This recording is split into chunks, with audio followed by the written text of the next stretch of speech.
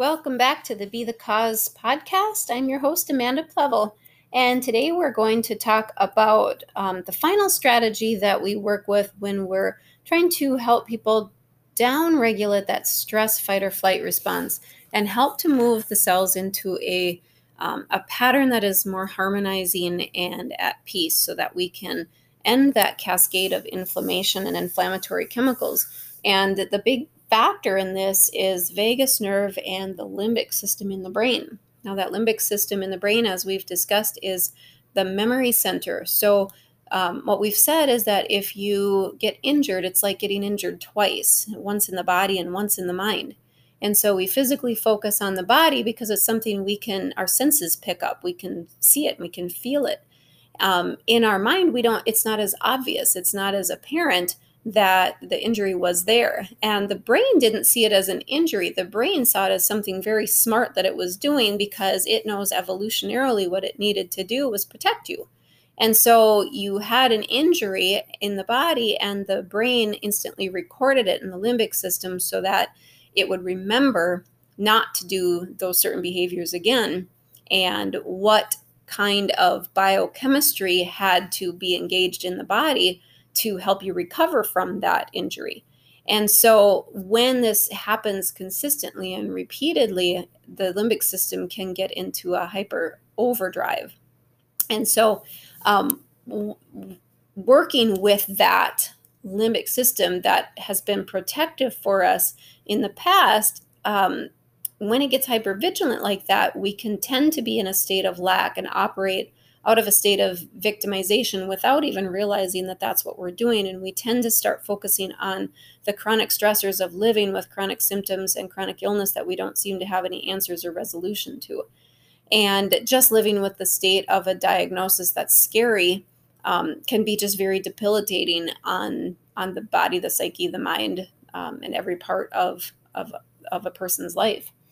And so a big focus of what we work on is acceptance and allowing the body to have given its expression that came from these past thoughts, past memories, past recordings, but to work proactively and intentively on where we're headed from here. And it's not goals and things on the horizon. It's an instant shift of mind, making the decision right now that you want to be different. You want things to be different. And in some cases, I've even seen in our clients that it's not even necessarily that perhaps the diagnosis didn't change, but their ways of dealing with it and handling it and the influence of symptoms on their life did change for the better.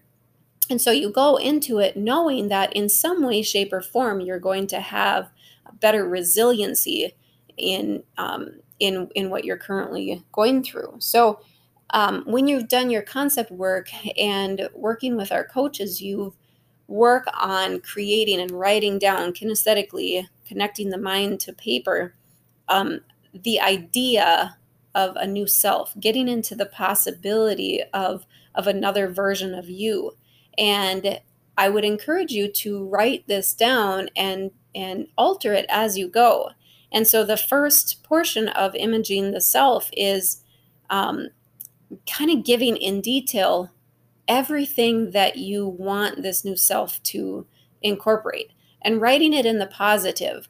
Not to write things like, I don't want to be scared.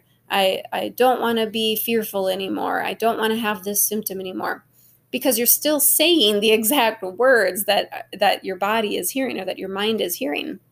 And so we want to say things that would be included in this new personality that isn't dealing with, if you're creating a new personality that doesn't exist yet, anything can go. And so don't judge the things that you're writing down. Why couldn't that be possible? Why couldn't it be possible that you can all of a sudden start sleeping through the night? Write it down. I sleep through the night and I wake up feeling refreshed. I feel great in my day. You can get as detailed as you want to be. I enjoy waking up at 6 o'clock in the morning and I love going to bed at 8 o'clock at night. And I'm so happy and grateful that is how my day goes. Of course, you work on adaptation as your body is moving through just life, things that happen. But it's helpful to finally give yourself permission to just know the truth of yourself. You know, you've been waking up at 9 in the morning, but maybe you really want to wake up at 6 and you want to be an early bird, and that's what you want to be doing. But things have been getting in your way that you haven't been able to carry that out. And so part of imaging the new self is just being able to get to the truth of what you want in your life. And when you're writing these, there kind of automatically comes a sense of you wouldn't be writing it if you didn't already have it. And so there comes a negative vibration already with it. And so don't think of the opposite of what you currently have. You know, oh, I have this disease, I don't want to have this disease. Because you wouldn't be writing, I am wealthy, if you already had wealth. You would be saying, I'm grateful for the wealth that I have. So in your gratitude journal, you can always talk about how grateful you are for the wealth that you have. And in your new image, you can say, I'm grateful for the wealthy person that I am, and recognize that that is already true. In many ways, you are very wealthy.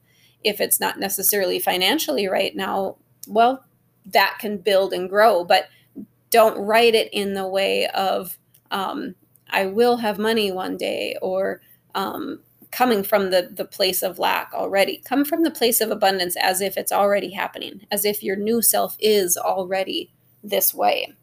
So while we're doing our work in our programs, we're working actively on releasing the old personality through all of the techniques and all of the meditations and all of the focused activities that allow you to retrain your mind and body on this new version of the self that's going to help you to create all the things that you want to in your whole being.